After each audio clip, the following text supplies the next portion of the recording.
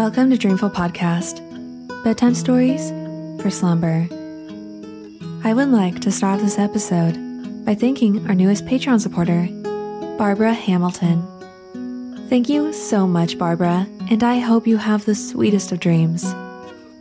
If you find value in Dreamful and would also like to contribute to the show, please visit dreamfulstories.com, where you can find info about the show, and on the support page, there's a link to become a Patreon subscriber.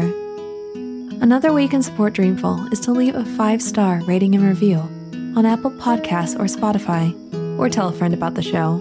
This really helps other listeners find us.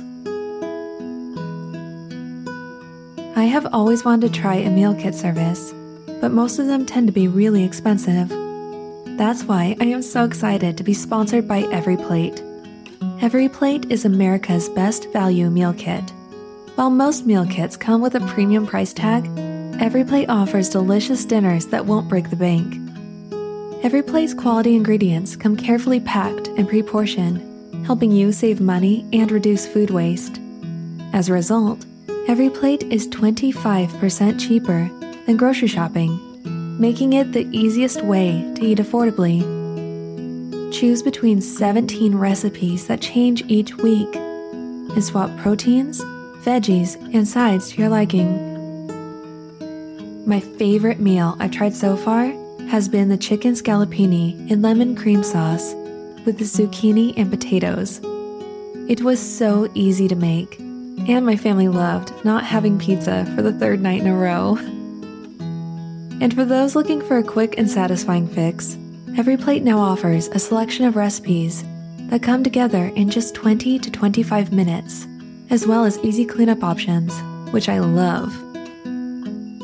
Try EveryPlate for just $1.79 per meal by going to everyplate.com and entering code DREAMFUL179. That's up to a $104 value. So, save yourself a grocery trip and go to everyplate.com and use code DREAMFUL179 to get started for just $1.79 per meal. I have put a link in the show notes. A couple years ago, I was stressed to the point where I physically could not sleep. It resulted in awful headaches, a brain fog that I couldn't seem to clear, and daily panic attacks. Stress shows up in so many ways, and speaking from experience, you should not wait until things are really bad to get help. That's why I'm so thankful this podcast is sponsored by BetterHelp Online Therapy. BetterHelp is customized online therapy that offers video, phone, and even live chat sessions with your therapist, so you don't have to see anyone on camera if you don't want to. It's much more affordable than in-person therapy. Give it a try and see if online therapy can help lower your stress. This podcast is sponsored by BetterHelp, and Dreamful Bedtime Stories listeners get 10% off their first month at betterhelp.com/dreamful. That's BETTERHELP.com/dreamful. For this episode, we will be embarking on a little adventure with the story of Tom Thumb. So, snuggle up in your blankets and have sweet dreams.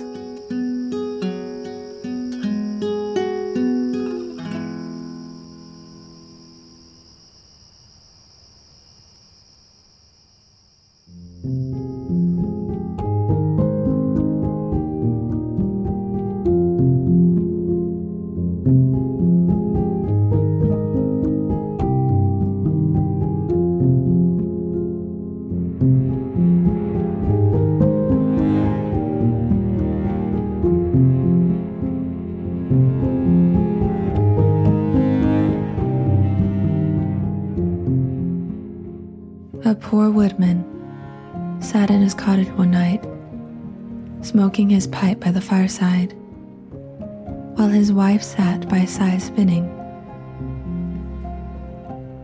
"How lonely it is, wife," said he, as he puffed out a long curl of smoke. "For you and me to sit here by ourselves, without any children to play about, and amuse us, while other people seem so happy and merry with all their children. What you say is very true, said the wife, sighing and turning round her wheel. How happy should I be if I had but one child.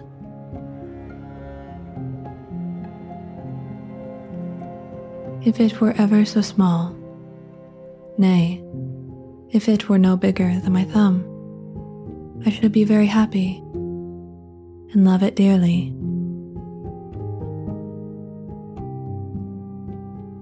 Now, odd as you may think it, it came to pass that this good woman's wish was fulfilled, just in the very way she had wished it.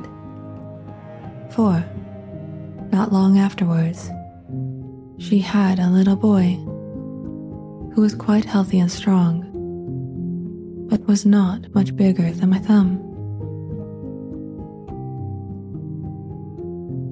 So they said, well, we cannot say we have not got what we wish for, and, little as he is, we will love him dearly. And they called him Thomas Thumb.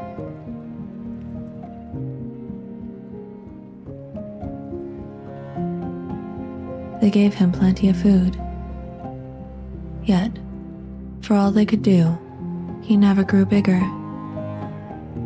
but kept just the same size as he had been when he was born. Still, his eyes were sharp and sparkling, and he soon showed himself to be a clever little fellow who always knew well what he was about.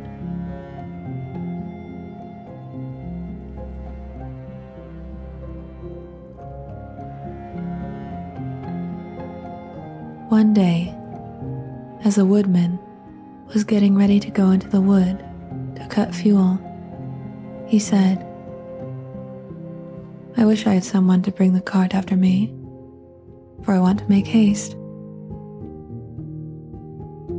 Oh, father, cried Tom, I will take care of that.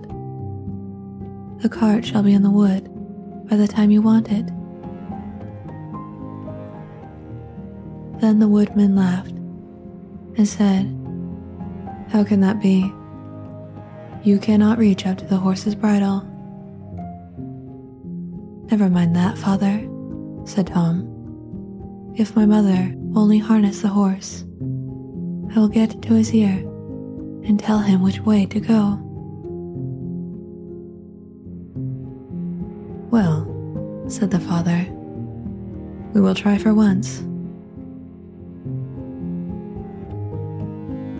When the time came, the mother harnessed the horse to the cart and put Tom into his ear. And as he sat there, the little old man told the beast how to go, crying out, Go on, and stop, as he wanted. And thus the horse went on, just as well as if the woodman had driven it himself into the wood. It happened that as the horse was going a little too fast, and Tom was calling out, Gently, gently, two strangers came up. What an odd thing that is, said one.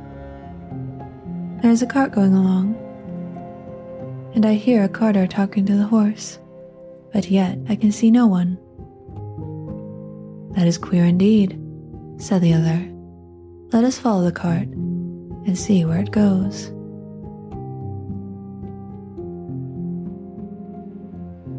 So they went on into the wood, till at last they came to the place where the woodman was. Then Tom Thumb, seeing his father, cried out, See, father, here I am with the cart, all right and safe. Now take me down." So his father took hold of the horse with one hand, and with the other took his son out of the horse's ear and put him down upon a straw, where he sat as merry as you please.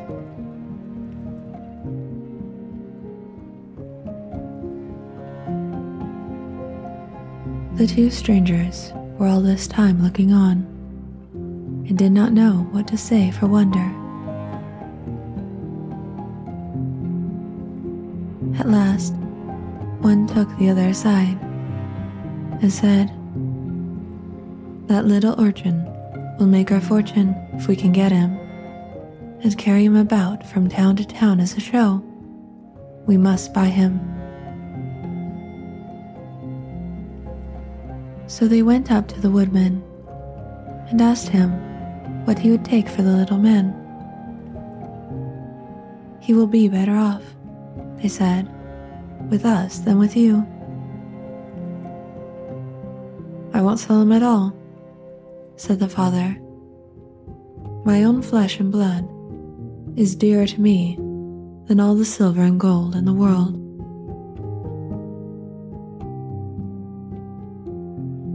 But Tom, hearing of the bargain they wanted to make, crept up his father's coat to his shoulder and whispered in his ear, "Take the money, father, and let them have me. I'll soon come back to you."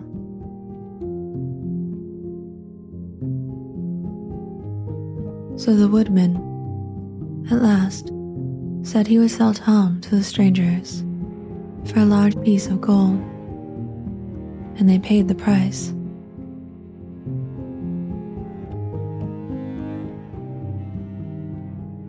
"Where would you like to sit?" said one of them. "Oh, put me on the rim of your hat.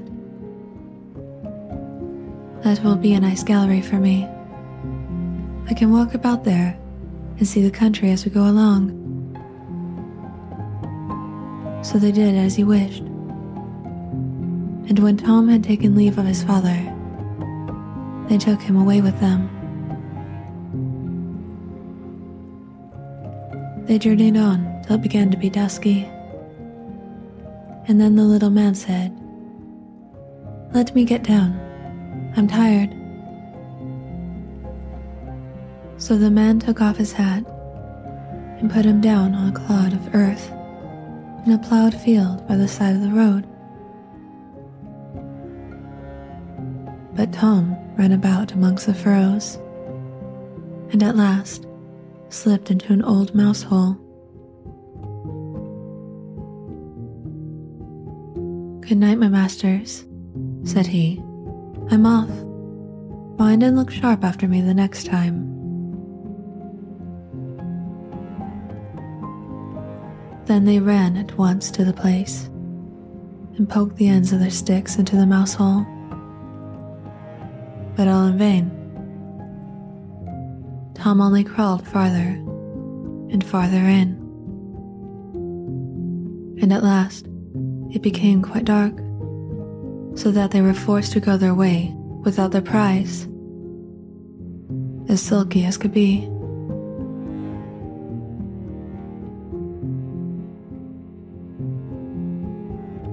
When Tom found they were gone, he came out of his hiding place. "What dangerous walking it is," said he, "in this plowed field. If I were to fall from one of these great clods, I should undoubtedly break my neck." At last, by good luck, he found a large empty snail shell. "This is lucky," said he. "I can sleep here very well." And in he crept.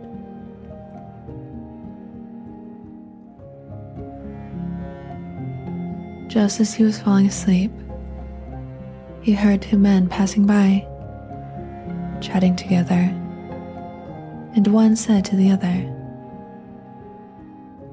"How can we rob that rich parson's house of his silver and gold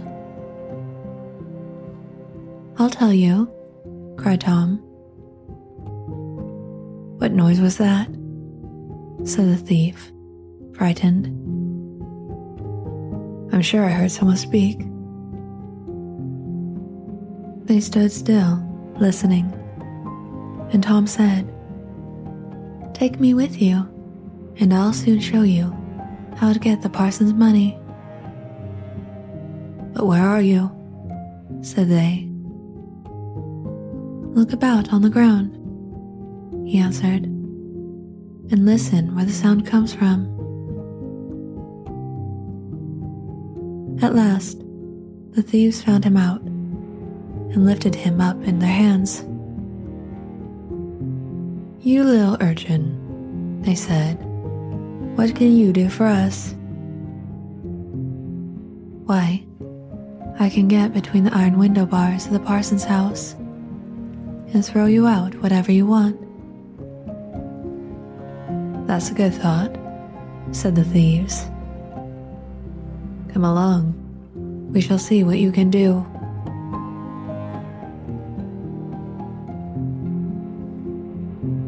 When they came to the parson's house, Tom slipped through the window bars into the room and then called out as loud as he could bawl,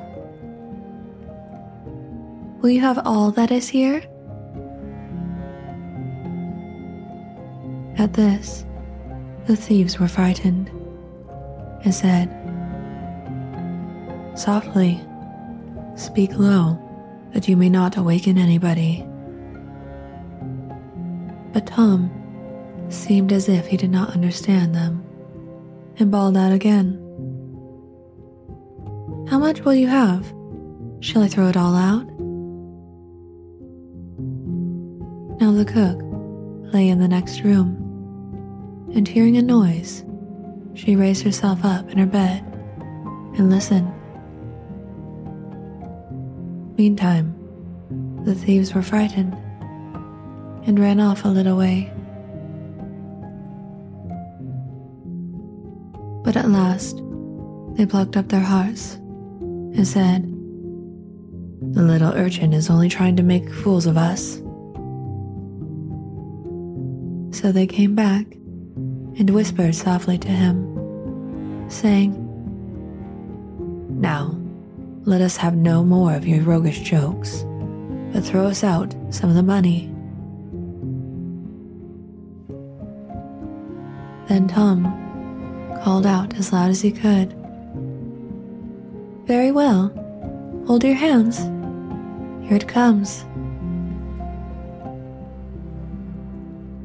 The cook heard this quite plain, so she sprang out of bed and ran to open the door. The thieves ran off as if a wolf was at their tails, and the maid, having groped about and found nothing, went away for a light.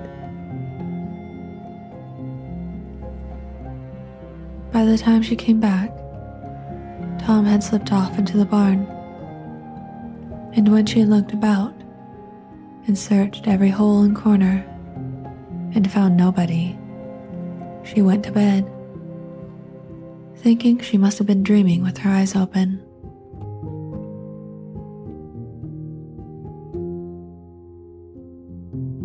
The little man crawled about in the hayloft, and at last found a snug place to finish his nice rest in. So he laid himself down, meaning to sleep till daylight, and then find his way home to his father and mother. But alas, how woefully he was undone. What crosses and sorrows happen to us all in this world.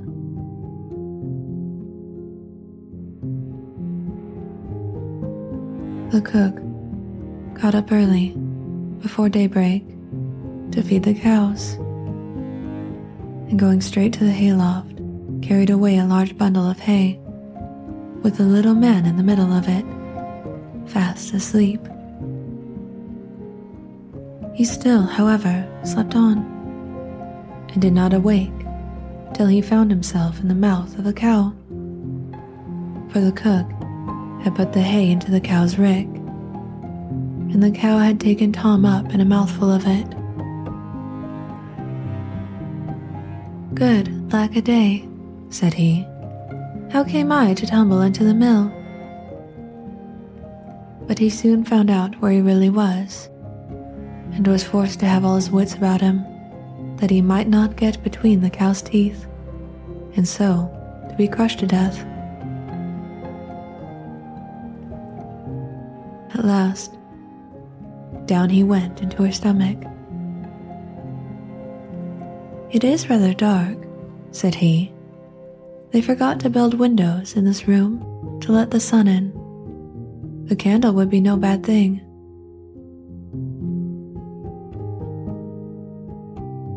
Though he made the best of his bad luck, he did not like his quarters at all.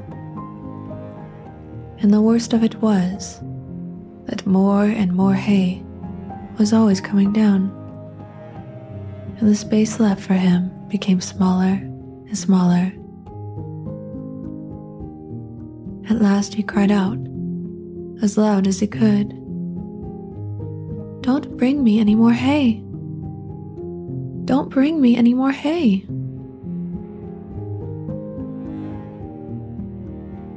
The maid happened to be just then milking the cow, and hearing someone speak, but seeing nobody, and yet being quite sure it was the same voice that she had heard in the night. She was so frightened that she fell off her stool and overset the milk pail. As soon as she could pick herself up out of the dirt, she ran off as fast as she could to her master, the parson, and said, "Sir, sir, the cow is talking." But the parson said, "Woman, thou art surely mad." However, he went with her into the cowhouse to try and see what was the matter.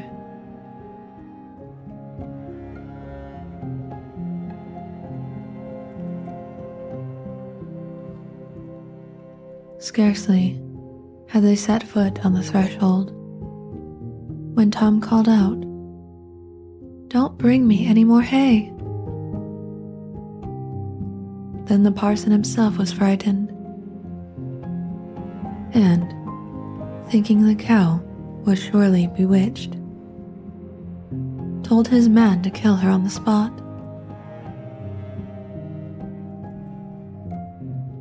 So the cow was killed and cut up, and the stomach in which Tom lay was thrown out upon a dunghill. Tom soon set himself to work to get out, which was not a very easy task. But at last, just as he had made room to get his head out, fresh ill luck befell him. A hungry wolf sprang out and swallowed up the whole stomach, with Tom in it, at one gulp, and ran away.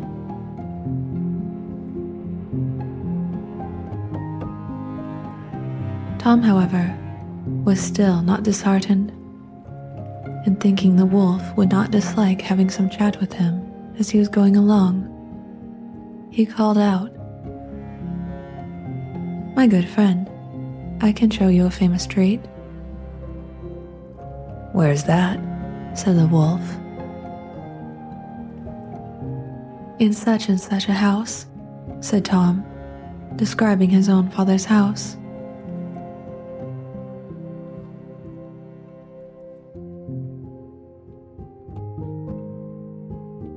You can crawl through the drain into the kitchen, and then into the pantry, and there you will find cakes, ham, beef, cold chicken, roast pig, apple dumplings, and everything that your heart can wish.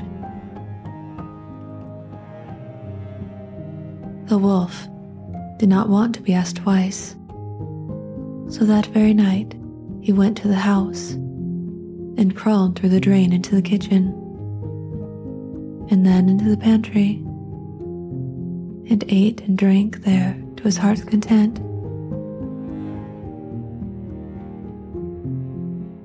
As soon as he had enough, he wanted to get away. But he had eaten so much that he could not go out by the same way he came in.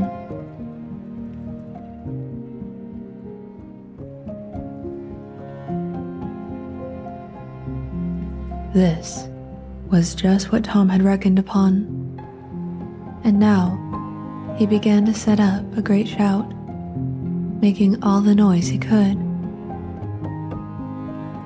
"Will you be easy?" said the wolf. "You'll awaken everybody in the house if you make such a clatter." "What's that to me?" said the little man. "You have had your frolic. Now I've a mind to be merry myself." And he began singing and shouting as loud as he could.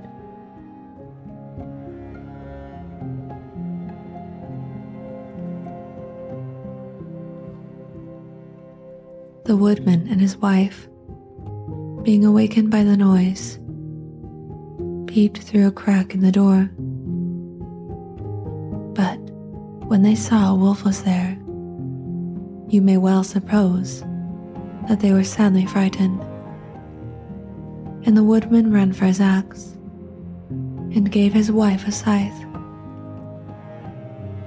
"Do you stay behind," said the woodman, "and when I have knocked him on the head, you must rip him up with the scythe."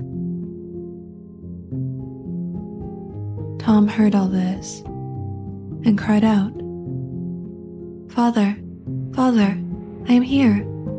The wolf has swallowed me." And his father said, "Heaven be praised. We have found our dear child again." And he told his wife not to use the scythe for fear she should hurt him. Then he aimed a great blow and struck the wolf on the head and killed him on the spot. And when he was dead, they cut open his body and set Tom free. "Ah," said the father, "what fears we have had for you." "Yes, father," he answered. "I have traveled all over the world, I think, in one way or another, since we parted. And now I am very glad to come home and get fresh air again." "Why, where have you been?" said his father. "I have been in a mouse hole, and in a snail shell, and down a cow's throat, and in the wolf's belly, and yet here I am again, safe and sound." "Well," said they, "you are come back, and we will not sell you again for all the riches in the world."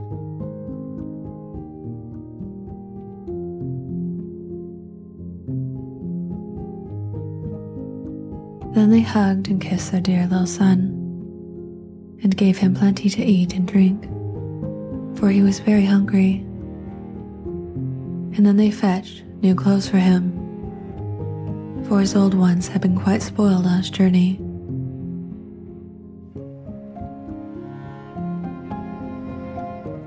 So Master Thumb stayed at home with his father and mother, in peace.